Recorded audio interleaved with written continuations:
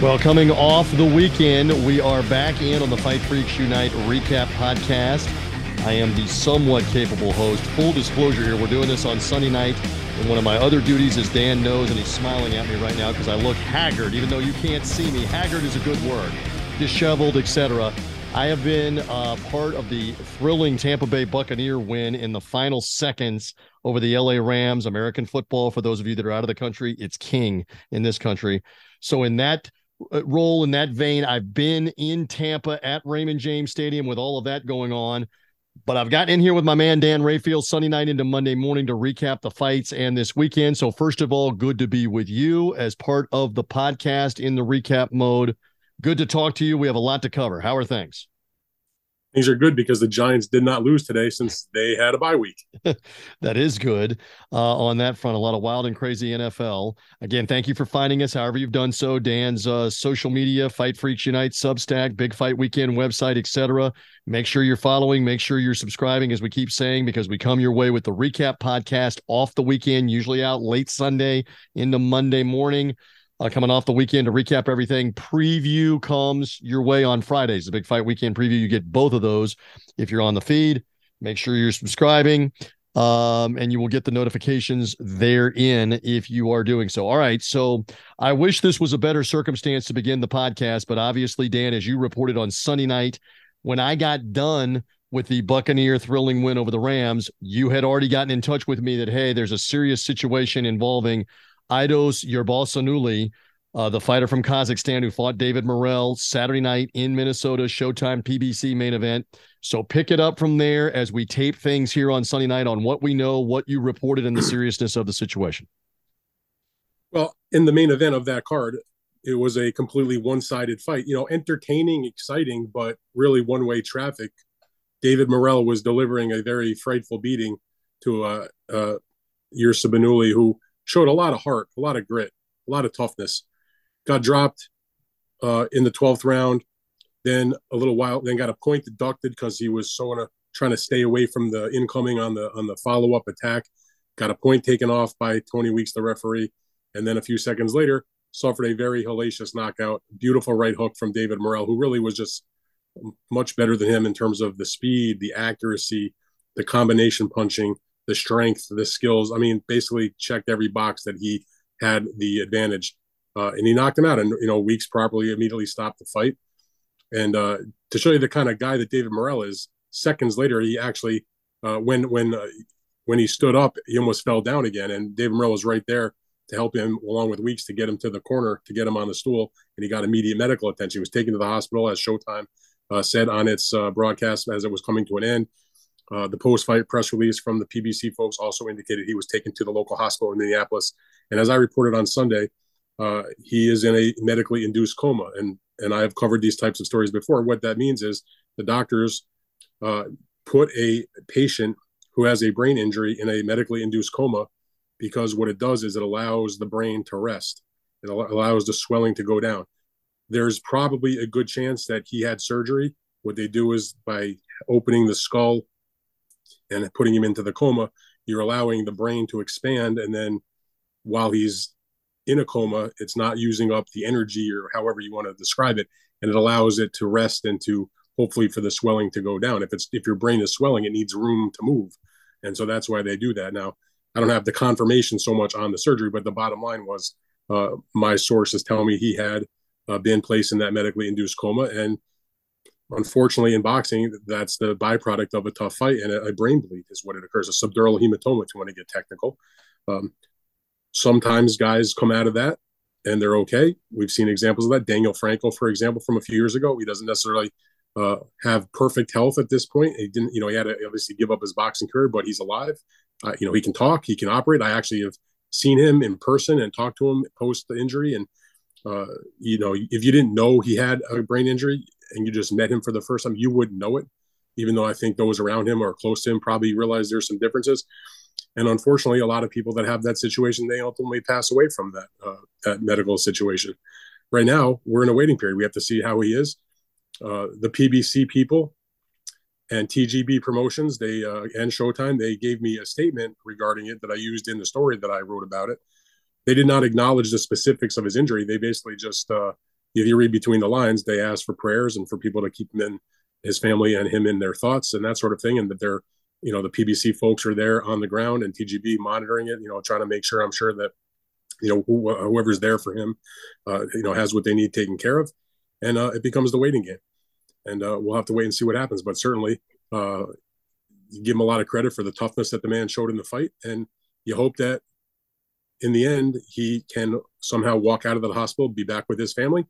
And you also, from David Morrell's point of view, you hope that a traumatic situation where your opponent has a serious injury doesn't ruin the rest of this very bright future for his career. Sure. All of that is a great update and well said on that. And we're mindful of this. It's why we're beginning the podcast with it as well here on this. And so now we'll get into this, and it's very easy after the fact. And look, I've been doing this a long time. You've been doing this a long time on how do you handle serious injury. And I should say to the audience, you may have a further update as Monday becomes Monday afternoon. If you're hearing us later on Monday night, Dan and I are doing this on the fly on Sunday night. Full disclosure, this is the information we have. We're going forward. It is very easy in these situations after the fact to come in and say more should have been done earlier. I thought watching this fight, man, he's taking a beating. Man, his face is swollen every which direction. He's not landing. There's not really a chance he's going to win this fight. That's easy for me to say sitting back watching it. There are others who have been even more forceful and critical. Lou DiBella, you can see him on social media, was immediately critical of the referee, Tony Weeks, of the commission, the doctor, etc., looking at it and saying, essentially, I'm going to paraphrase here, somebody should have done something before that 12th round ever took place. I didn't need to. Okay, so go ahead. Go ahead. I didn't need to see Lou's tweets because I got the phone call. There you go. Heard his point of view. So pick it up from there on the criticism. All right, so go ahead. Here's the thing about it. Everybody wants to blame somebody. Now, there are times in these situations where there really, frankly, is nobody to blame. Boxing is a dangerous sport. That's one of the reasons that we like it in terms of as fans, because of the thrill and the excitement and seeing what these fighters and warriors, gladiators, what they do put their lives on the line. It is not a cliche that when they step between the ropes, they do put their life on the line. That is an absolute fact. I have unfortunately been ringside when fighters have died or had serious injury. It is not a joking matter. However, in this particular case, and I'm not somebody that has been over the years when these things have happened that automatically point fingers, jump on everything that moves and say, you're to blame, you're to blame, you're to blame. This particular case, I do feel like there is some blame to go around because this could have been avoided in my personal viewpoint. I'm not a doctor. I'm not a referee, but I've covered boxing for fucking 2 decades. I know what I'm looking at. Mm-hmm. I felt like, and I think I tweeted something to the effect of how much he was getting the shit beat out of him at the time, that after about the 8th round, in my mind, as I'm watching this fight go, I'm like, this fight should be stopped. Because as you said, he is radically behind. He's lost every single round. Maybe he won 1, maybe 2. If he won a second one, it was because David Morrell decided to take a round off, not so much because the other guy did anything. Punch stats from CompuBox are not the end-all, be-all by any means, but they back up what occurred in the fight. David Morrell landed double-digit punches in every single round. The other guy landed double-digit punches in 1 round, was beaten to the punch time and time and time again. Just a completely one-sided fight. Now, the doctor, my memory serves correct, actually went to the corner between rounds, I want to say on at least 2, maybe 3 occasions. If you're going to the corner after rounds to check on the opponent that many times, there's probably a good chance the fight could be stopped. The corner of Yerba Sanuli was living on planet delusion. Because if you listen to their commentary between rounds, they were basically telling their guy, hey, you got this. Just suck it up. 2 more rounds, 3 more rounds, whatever it was. You're this far away from being world champion. We can do this. We can get this. Meanwhile, he hasn't won a round. Maybe he won 1, like I said. He's taking an absolute shellacking. Morrell is fast with his punches, right hooks, straight left hands like that couldn't miss, just tattooing him with hard, clean punches. I feel it seemed like he had a broken nose in the earlier part of the fight. His face, as you mentioned, was swollen. He was bloody. And he wasn't going to quit, obviously. That's why we appreciate these fighters, because they have that never, give up attitude. But I feel like the combination of the ringside physician, the commission, the corner, Tony Weeks, who I have massive respect for and have always considered, as long as I have written about boxing, to be one of the top referees in boxing. He's going to be a Hall of Famer someday. Maybe he could have taken it into his hands a little bit sooner. Thankfully, when the knockdown happened, the second one in the 12th round, he didn't count. He just waved it immediately. That was a good thing. And they got, the man medical attention as quickly as humanly possible in the ring. But there's a lot of people that when they go back and look at that video and feel like what unfolded during the course of those 11 plus rounds are going to be second guessing themselves. And as I said, I'm not somebody that often will point the finger because I've seen these things happen. I mean, I'll give you an example. When Magomed Abdusalamov was injured very, very severely in a fight at Madison Square Garden in the theater, he ultimately he lived. He's brain damaged and he's never going to be the same. And he obviously his career was over. A lot of finger pointing on that night. I said to people at the time that happened, I was ringside for that fight. There was not a moment in that fight where I felt like that fight needed to be stopped. I was 5 feet from the ring. That fight was a tough, hard hitting heavyweight fight, but never once did I feel like either a man was in danger of that type of situation. That stuff happens, and that was unfortunate. And obviously, that as the lawsuits happened later, we learned of the massive dereliction of duty behind the scenes by the commission that led to his coma. In any event, this is not that case. This was a clear case of a guy taking absolute ass whooping in a dangerous one-sided fight where, at least in my opinion, felt like after about maybe 8 rounds, that fight should have been called. So one more part of the dynamic, and this is clear. So the doctor can go make a recommendation, but ultimately Tony Weeks is in charge of making the decision about whether the fight, either that or the corner. The corner can say, and you just accurately pointed out, the corner's delusional late in the fight. I agree completely with that word of what are you watching? Why are you doing the pep talk thing in the 10th round, in between the 10th and the 11th, and in between the 11th and the 12th? Because it's obvious he has been beaten up. He has slowed down greatly. Dangerous. Okay. But just to clarify again, that's ultimately Tony Weeks or the corner that has to do it. It's not just the doctor. It's not like somebody else right. Jump However, up there and do that. If you know the way that top professional referees act, it is unheard of for a ringside physician to recommend to a referee that they think the fight should be stopped for the referee to then not stop the fight. Right. Technically speaking, you're right. Only the referee can wave his arms and call the fight, or the corner obviously can resign the fight. So if the ref, and again, Tony Weeks, most of the fights that Tony does, he works for the Nevada State Athletic Commission. He's been involved in some of the biggest fights in boxing history, and is a longtime Nevada referee. Trust me, Tony Weeks is a good enough referee, a knowledgeable enough referee, an experienced enough referee that if a ringside doctor tells him, "Hey, Tony, I think it's time to pull the plug," Tony's going to pull the plug.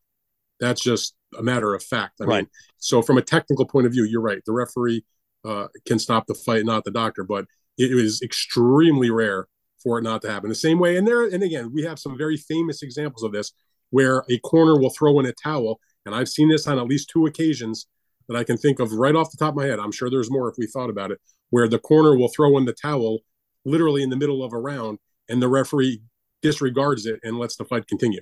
And that happened in a fight that I was ringside for when Miguel Cotto won the junior middleweight title at Yankee Stadium against Yuri Foreman. Foreman's corner was throwing in the towel, and Arthur Mercanti, a very brave referee, I might add, and I don't mean that in a good way, said, "No, fight on. No, suck it up, champ," was, I believe, his words when he had a knee injury.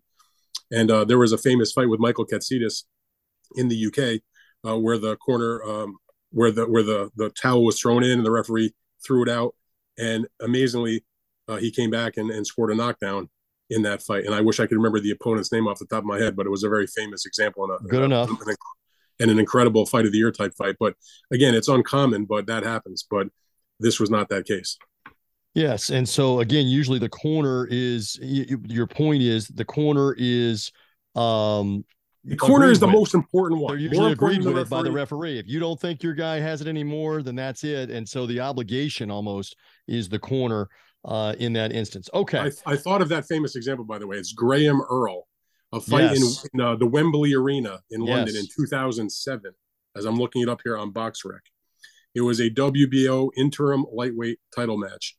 And in that fight, Graham Earl was taking an absolute shellacking and his corner threw in the towel, and I forget what round it was, but it was early. It was like maybe the third round or the second round.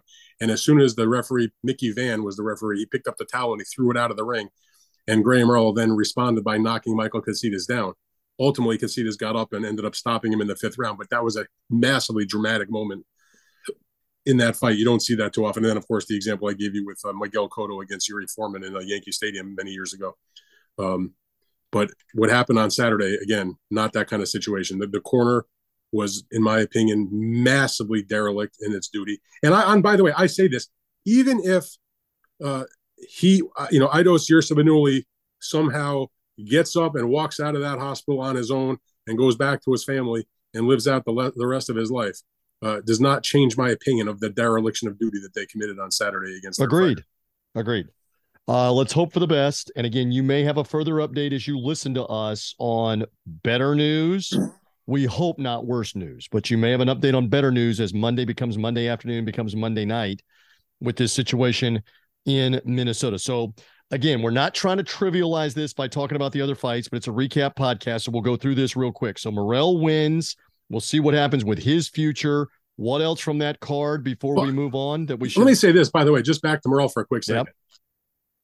His performance should not be overshadowed by this situation, because that kid looked like a future superstar the way he fought. I saw some people suggesting this was a mismatch fight. I don't believe that. You had two undefeated fighters, one guy in Iursabanuli with double the amount of professional fights that Morrell had. They had a common opponent in Lennox Allen. David Morrell went to 12-round distance against him. And, Iursabanuli in his previous fight stopped him in the 10th round. So that was sort of like a way to compare them in some form or fashion. So this was in no way on paper a mismatch, even if Morrell was an outstanding amateur. In any event, in terms of the rest of the card, look, it wasn't the biggest names in the world. I mean, this was obviously a second tier type of Showtime Championship boxing. I don't think they wanted to spend a huge amount of money on a fight card that was on the same time as a possible clinching. Well, it turned out to be a clinching World Series game and college football and that sort of stuff. But the undercard, you had Brian Mendoza, the middleweight, who took this fight on short notice. He had been on the lower part of the undercard, but when Yoelvis Gomez fell out of the fight against Jason Rosario, who was the former unified junior middleweight champion with a wrist injury, Mendoza moved up the card and took that fight in the co-feature. They fought at middleweight, and Mendoza looked good. He scored what I think some people would consider an upset. He stopped Rosario in the 5th round. Rosario's been a guy that's been in some tremendously fun, exciting fights. He's got good power, but he also never has had a very good chin. He got stopped, and after the fight, we'll see if it turns out to be what he actually follows through on. But he said he's retiring, and that was it for him. Too many losses in that form, in that fashion. So if he does walk away, Rosario had a good career, won the world title, unified world title against Julian Williams back a few years ago, and a really great performance where he went to Philadelphia, the hometown of Julian Williams, and I was at that fight actually. Not only did he win, but he stopped him in front of the crowd. He stopped him in the 5th round. It was a great performance from him. He ended up losing the title in a unification against a 3-belt unification against Charlo, but he had a good career. And then the other fight on the card, the opener, I don't know how to say his name. It's Fyodor Serkazan, I think it is. I'll go with you on that. Something along those lines. But this is a Ukrainian fighter that is now fighting in the United States. Him and his wife have moved to South Florida, probably your neighbors, maybe. Or I think they live in Fort Lauderdale, actually. Anyway, he was. This was like the step-up fight. He was 20-0 coming into the fight. This was the opening bout on the show. He was taking a step up against the well-traveled, but always durable type of not necessarily durable, but a guy that will test your mettle is Nathaniel Gallimore. Like if you can beat Gallimore, you might have a future. If you lose to Gallimore, you might want to reconsider things. And so this was definitely based on the opponents that he had faced before. This was a test for him, and he passed with flying colors. He won a shutout on one scorecard, and he won wide on the other two cards, like 9-1 and I don't know 8-2 or 7-3. But anyway, it was a good performance from him, and he will move on in the middleweight division. He'll have an opportunity probably to do some other things, and so good for him. And then of course, if you were paying attention to the streaming fights that were on Showtime's social media channels before the main telecast, you saw a couple of familiar names. Julian Williams, who I mentioned as having been beaten by Rosario for his titles, he won an 8-round decision against Rolando Mencia. And you had Andre Durrell, the veteran, who scored a 10th round knockout in a light heavyweight fight against Yunieski Gonzalez. That's actually a pretty good win for Dirrell, who'd been off for 16 months. And one can assume that based on that, he won't be retiring and he'll be looking for some type of opportunity. All right, so there's the latest from the PBC show that took place. So we move on to the fight card from Matchroom Boxing that was earlier in the afternoon, U.S. time, prime time in Europe, for Dimitri Bivol's WBA light heavyweight title defense as he fought Gilberto Zurdo Ramirez, the Mexican unbeaten former super middleweight champ. So let's get into that. Tremendous performance by Bivol. I don't think that we can overstate that. He didn't get a knockout, but he was dominant in the win. That's the word that I will use. Dan, your thoughts in the recap mode as Bivol remains undefeated and validates the Canelo win with a win coming back here a few months later in the Middle East over Zurdo Ramirez. Listen, I thought Dimitri Bivol, as I described it in the post-fight story that I wrote, I described it as a masterpiece. It was a masterpiece because he did everything he wanted other than get the knockout. He never let Zurdo Ramirez in the fight in any way. He controlled the pace. He controlled the range. He controlled everything. He threw punches. He threw combinations. He hit him to the body. His jab was solid, but he didn't really need the jab that much. But really, because the jab's not going to work so great on the southpaw. But what he did was threw a tremendous amount of straight punches down the middle that landed. And again, threw the combinations and just outworked him completely, showed more skills, landed way more cleaner punches. And Zurdo was very we all knew going into this fight, it's not a secret that Ramirez is slower and is not as technically sound, but that he can be a rough guy at times. And maybe he was a lot taller and seemed a lot bigger, that he could maybe impose himself on Bivol to a certain degree and force him back a little bit. But really, it was Bivol that was forcing Zurdo Ramirez back much more than I think anybody would have thought was the case. He landed a lot of good counter punches.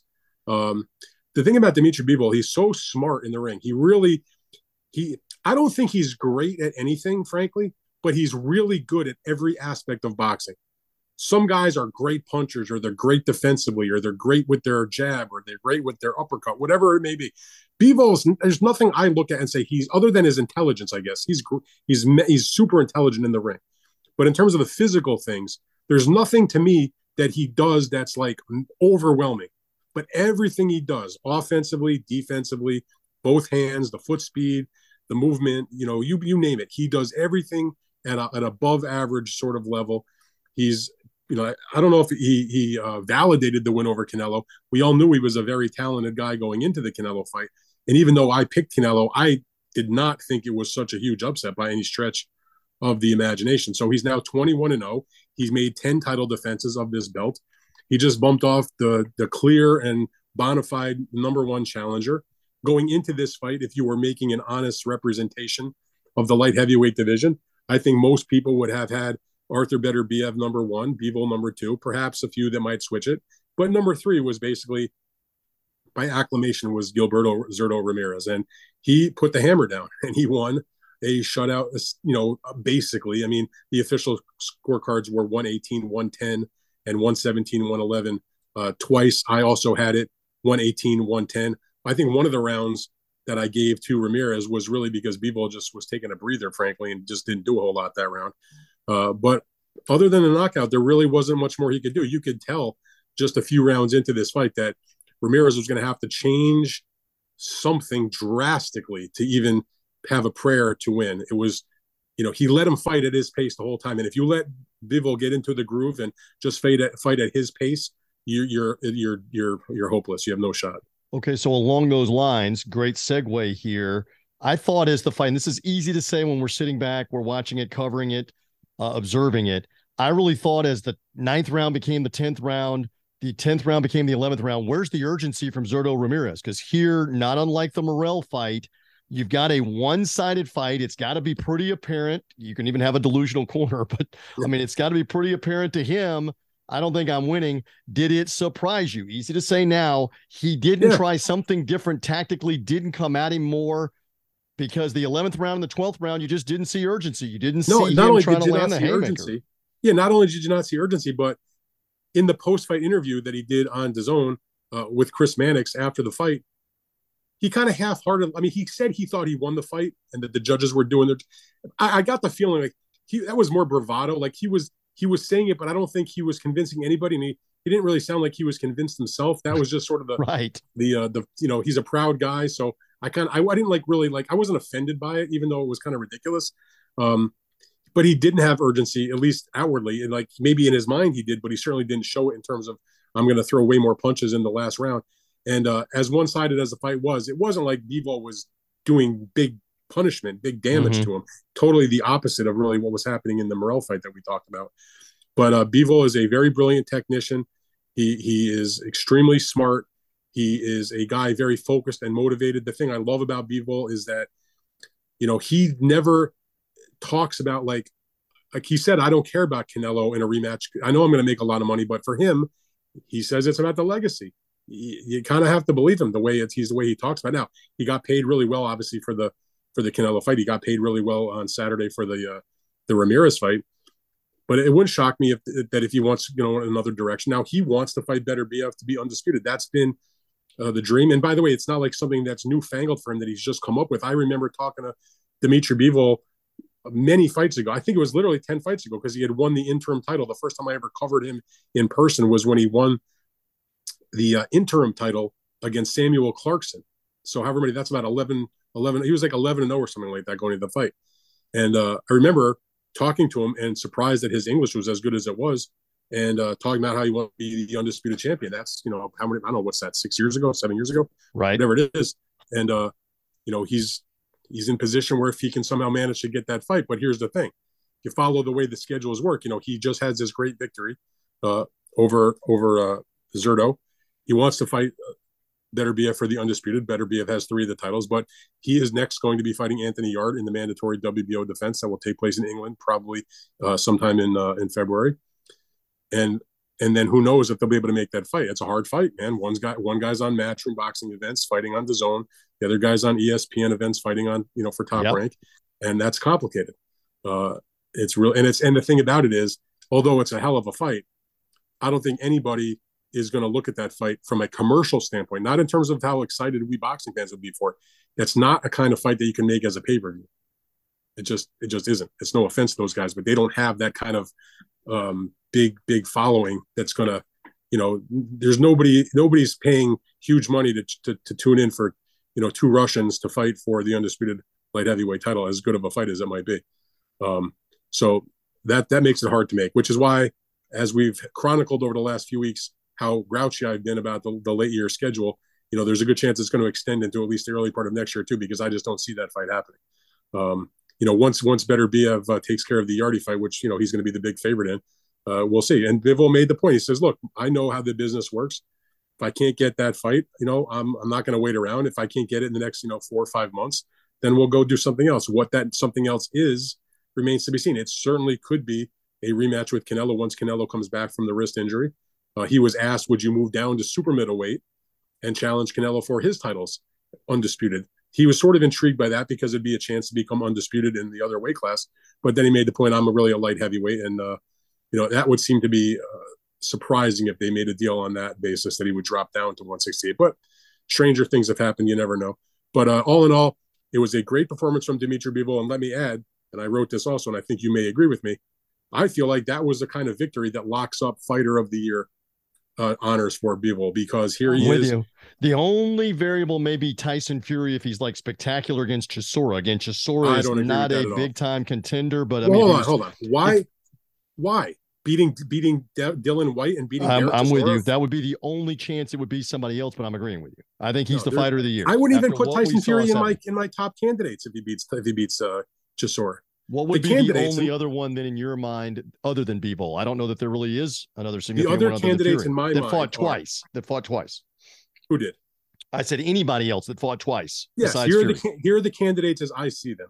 My opinion.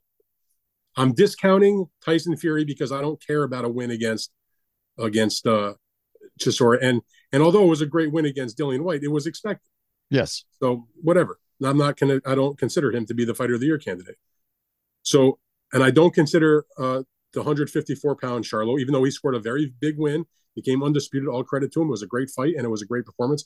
But if you only fight once, and there's other guys that have similar accomplishment that fought more than once, it becomes hard for you to be a bona fide candidate. So I would say he could be a candidate, but not the guy that's going to win.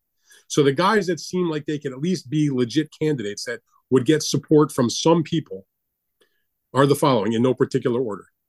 If Naoya Inoue blows out Paul Butler for the undisputed bantamweight title in December, like most people think he will, he could be a candidate. He will have beaten Butler to be undisputed. There hasn't been an undisputed bantamweight champion since 1972. That's a big deal. That was back when there was 2 belts. There was never an undisputed champion at bantamweight when there were 3 belts. But again, Paul Butler is like a 10 zillion to 1 underdog. And, he kind of was in the right place at the right time to get that belt that he has. So again, nothing against him, but it would be Tyson Douglas-esque if he somehow beats Naoya Inoue. Mm-hmm. His other win was a very solid and big win where he blew out Nonito Donaire in their rematch after having a tough 12-rounder with him a couple years ago in their first fight. That was the consensus fight of the year. Again, but nothing against Donaire, who's one of my personal favorites, but he was pushing 40 years old. It's, wasn't a surprise that Naoya Inoue won the fight. Maybe only a surprise that he blitzed him in 2 rounds. So, but again, he could be on that list. Devin Haney traveled 8,000 miles to Australia, and he unified the lightweight division and become the undisputed champion on the other guy's home turf after George Kambosos was coming off a huge victory against Teofimo Lopez. Again, becomes the first undisputed lightweight champion since 1990 in the 3-belt era when Pernell Whitaker did it. But again, and I thought what Devin Haney did was brilliant. He fought a great fight. He had the balls to go to Australia. Never moaned or complained once about taking the short end of that stick. Just wanted the opportunity. He did it twice because he had to give him the rematch that took place. But his year, again, great year, huge accomplishment. He fought the same guy twice. Yep. And he was the favorite in both fights. And he did exactly what he was supposed to do. So big accomplishment. But in terms of Bivol, he was not a big underdog, but certainly an underdog against Canelo. And he was the favorite against Zurdo, but it was so dominating, you have to give it credit. And the only other guy that's on that list who might have a chance is Jesse Bam Rodriguez, who came out of being essentially a prospect, taking a world title fight on 6 days' notice. He was going to be on that card already and just, again, moved up the card, scored a brilliant victory against Cuadras, a little shop-worn, but a very respectable fighter, former champion, one of the big 4 of that weight class of this era, along with Roman Gonzalez, Juan Francisco Estrada, and Srisaket Sorungisai. So he beats him for the title. Then he beats in his first defense. He had filled in for Sorungisai. Now Sorungisai is healthy. He makes his first defense. He blows away Sorungisai, knocks him out, 2-time champion, and then comes back. And I won't say he struggled, but it was a little bit of a tougher fight than most people expected against Israel Gonzalez that took place on the Canelo Bivol undercard. So he goes 3-0, becomes the youngest active champion in the sport today, scores 3 wins, 2 against, veteran, sort of older fighters, but good names. And then another one against, just a regular opponent. So yeah, 3 wins, winning the title, defending the title. That's a hell of a year for the young man. For my money though, and it's with nothing but massive respect for everybody that I just mentioned, Dimitri Bivol beat Canelo Alvarez, who was the big favorite and the pound for pound king at that time.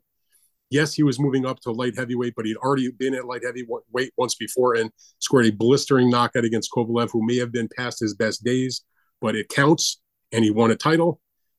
And then he comes back 6 months later, and he doesn't fight just a nobody. He fights the bona fide number 1 contender, a former champion also at super middleweight, a guy who was 44-0 and a tall, rangy, bigger southpaw, and he lays waste to him with his skills. Yep. That is a fight, and that is the fighter of the year. That would be a fighter of the year candidacy, even though this was a down year, in my opinion, for candidates. That's a fighter of the year campaign in other years also. Yeah, he was that good. I agree with you on that. All right, to wrap it up here in our final few minutes, Chantel Cameron did win the junior welterweight unification women's world title fight with American Jessica McCaskill. Fairly decisive victory. 2 of the cards were 2-point cards. The other one was more decisive for the 3rd card on the unanimous decision. On that, quick thought on that on the co-feature, Matchroom. So she retains her 2 belts. She retained the WBC and IBF women's 140 titles. They also had on the line in that fight the vacant titles of the WBO and the WBA, of which she won. So McCaskill, of course, was coming down in weight from welterweight. She's undisputed at welterweight. She was dropping back down to 140, where she had been a champion before, a unified champion, if I remember correctly. And so that made for like a pretty interesting match. Cameron was undefeated, and McCaskill just never looked like right early in the fight. She kind of looked off, like she was uncomfortable, like there was some kind of whatever the issues. It just was not the normal, very active, very sort of go get you McCaskill. However, she did close the gap big time in the second half, but she let a little bit too much get away from her. So even though the two scorecards, as you mentioned, were 96, 94, she was always sort of playing catch up. I thought it was interesting. Chris Mannix pointed out the same thing at the beginning of the broadcast. He also pointed out she's been here for over 3 weeks, getting acclimated, but he said something doesn't look right.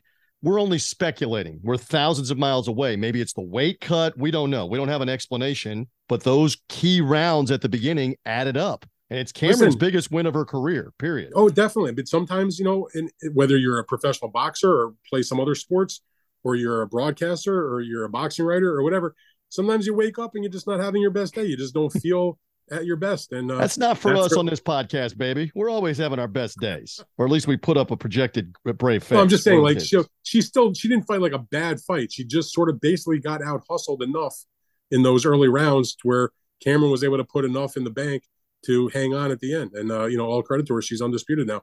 Now, what I thought was interesting, actually, because, I didn't really think it was that great of a fight, to be quite honest with you. It was just sort of like a very average kind of fight. But what I found intriguing was that in the post-fight interviews, Cameron's suggestion was that McCaskill go back to welterweight where she's undisputed, and that Cameron would follow her to welterweight, and they could have a rematch where instead of McCaskill coming down to challenge for the undisputed and her 2 belts at 140, that Cameron would go up and challenge McCaskill for all of her belts at 147 in a rematch. That would make things kind of spicy, kind of make things interesting. There was no sort of reason, let's say, for a rematch in the 140 division, even though the scores ended up being pretty close on the 2 cards.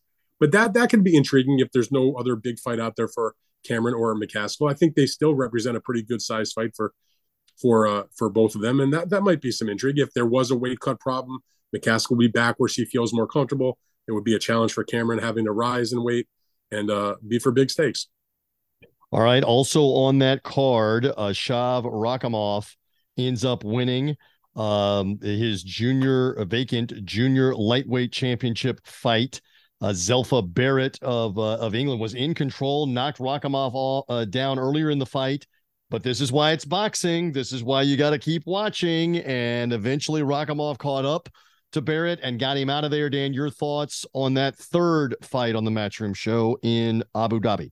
Well, it sure didn't look good for Rakhimov early, as you mentioned. He got dropped in the third round, but not only did he get dropped in the third round, but Zelfa Barrett, who I've never viewed as like this big puncher. So I felt like, Rakhimov, he got clipped with a nice punch, but that Barrett was going to probably, if he's going to win the fight, going to probably win a decision. And it seemed like those first many rounds, he was just outboxing him. He was I felt like he was a little bit longer, a little bit taller, and really just sort of doing a boxing number on him. And as Barrett kind of got a little tired, he'd never fought anybody at any serious, at the level of the opponents that Rakhimov had. So his record in my mind was largely manufactured, frankly. Although, look, he showed himself he's a good fighter. I'm not going to take anything away from him.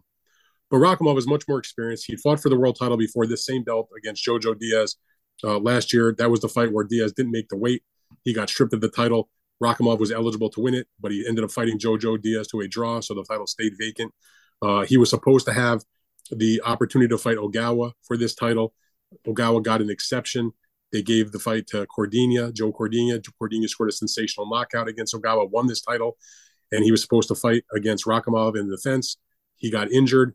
They stripped him of the title because the mandatory was due and he had already used up a medical exemption. So they paired Rakhimov against Barrett. So Rakhimov finally, as the fight's wearing down, he scores 2 knockdowns and he gets him out of there in the 9th round. And it was a big win for Rakhimov. And now he's going to have to fight when Cordinia is back. That's going to be the fight that's going to get made. So while he gets the title, and you can never take that away from him, and it was a good performance in the end and a nice knockout, to me, I can't really consider him like a quote-unquote true champion.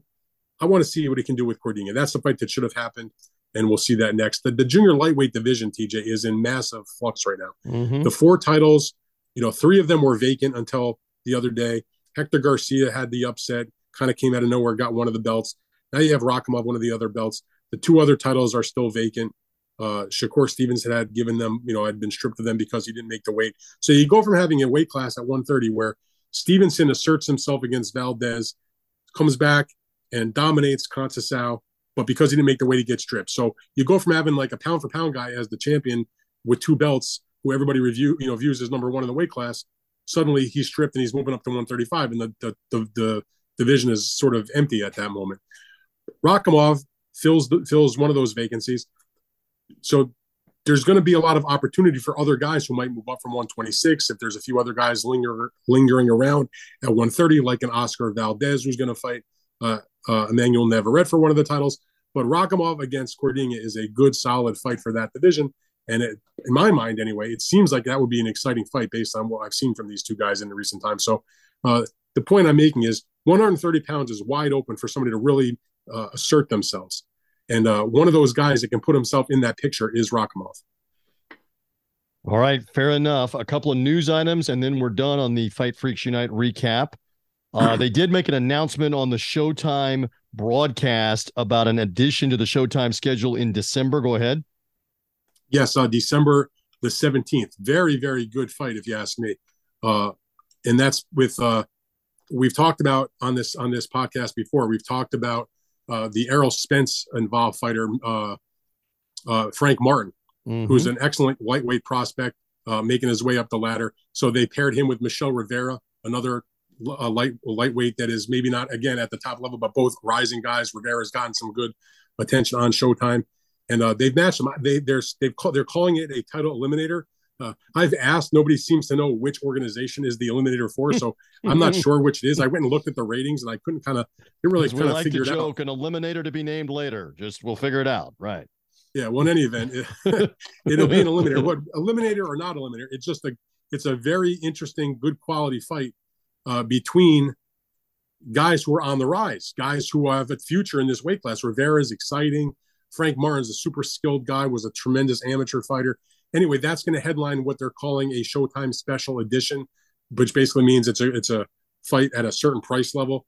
So, but for fans, it's just certainly a good matchup, and it will establish a guy to keep an eye on in that weight class. One guy's going to take a big step forward because, again, similar to what I mentioned to you about the 130-pound weight class, 135, which at one time was just absolutely jam packed with really outstanding guys, is starting to thin out. Teofimo Lopez has moved up in weight. Ryan Garcia has moved up in weight. You have guys who have, Kambosos took 2 losses, so he's still in the weight class and can compete. Kind of maybe have to regenerate himself a little bit. My point is that weight class is starting to, Shakur Stevenson is joining the party in that weight class, but it's undergoing changes right now. And the point is, Frank Martin and Michel Rivera are that next group of in that next group of fighters that can certainly launch themselves towards the top. And by matching them together in a PBC fight, the winner of that fight will take a big step forward to filling the void, let's say, of some of these other top young fighters that have exited the weight class. Devin Haney, of course, still rules the division. Yes, sir. He'll probably defend against Lomachenko, who's still in the division.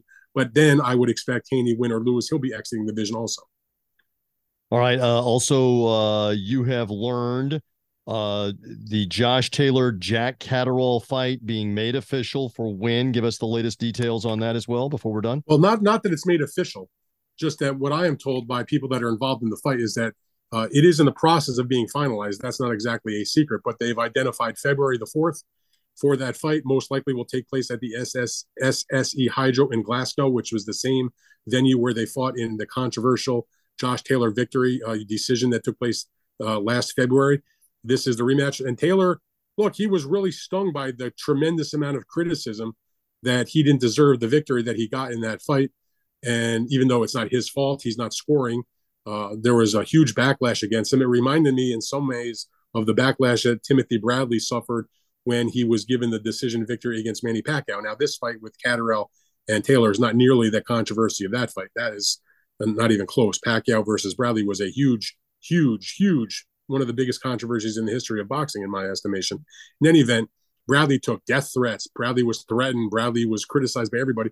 Again, like Taylor and Bradley, they're not the guys scoring it. So the ire should not be on the boxer. It should be, if anything, if you think it was that bad, it's really the judging situation. In any event, Taylor was so stung by that criticism, he allowed himself to be stripped or vacated all these various titles after he had worked hard to become undisputed. He's down to the WBO belt. When he fought Catterall in their first fight, it was a WBO mandatory defense. He's going back in the ring with him. It's probably a big money fight for him relative to the other ones that were on the table as far as mandatories go. and they're gonna have the rematch in February. It'll be an ESPN Plus event in the United States, and there's going to be a lot of publicity around that, given the huge controversy that stemmed from their first fight. And huge is what we will say about Josh Taylor in that part of the world, especially in Scotland.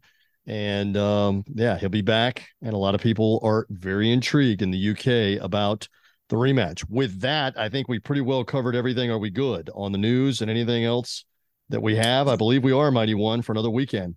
We are good for another weekend. And we have I think it's a little bit of a slower weekend coming up. Not that that's necessarily a bad thing. We've had a lot of fights in the last few weeks, but things do peter out a little bit. You got the Sonny Edwards, Felix Alvarado flyweight title defense coming up during next week. You've got Janibek, your boy Janibek Al-Makanouli defending against Denzel Bentley in the ESPN Plus card on the 12th. So we got back with DAZN back in Cleveland for your boy Montana Love taking on Stevie They're all Spark. my boys. Just keep going. They're all your boys. Yes. So, but I mean, the point is, so there are fights coming up, but I don't think next weekend, even though there's left out Floyd Mayweather in the exhibition against, say it again. You didn't let me get to that. On Sunday, that's like the culmination of what I think is a busy but kind of slowish weekend. And by the way, also on the 12th, you have Ricky Hatton and Marco Antonio Barrera in their exhibition match, which I'm going to watch that. I'm sort of intrigued by that just for fun.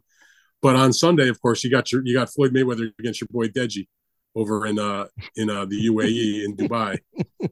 I'm still trying to figure out. Because as I said to you, whenever you're fighting my boy Deji, you have to do it over in the Middle East. You have to do that. I don't quite understand that one. I mean, because Mayweather's had other exhibitions that have taken place, and besides the Logan Paul one that was here in America that Showtime got behind, that they did in Miami, the other ones, they've gotten some attention, but this one seems to be a much bigger deal to the organizers, whoever is putting this on. It's on Fight. It's on regular integrated sports pay-per-view on linear TV. They're putting this thing on ppv.com. This thing is on DAZN pay-per-view. It's like they think this is like a thing.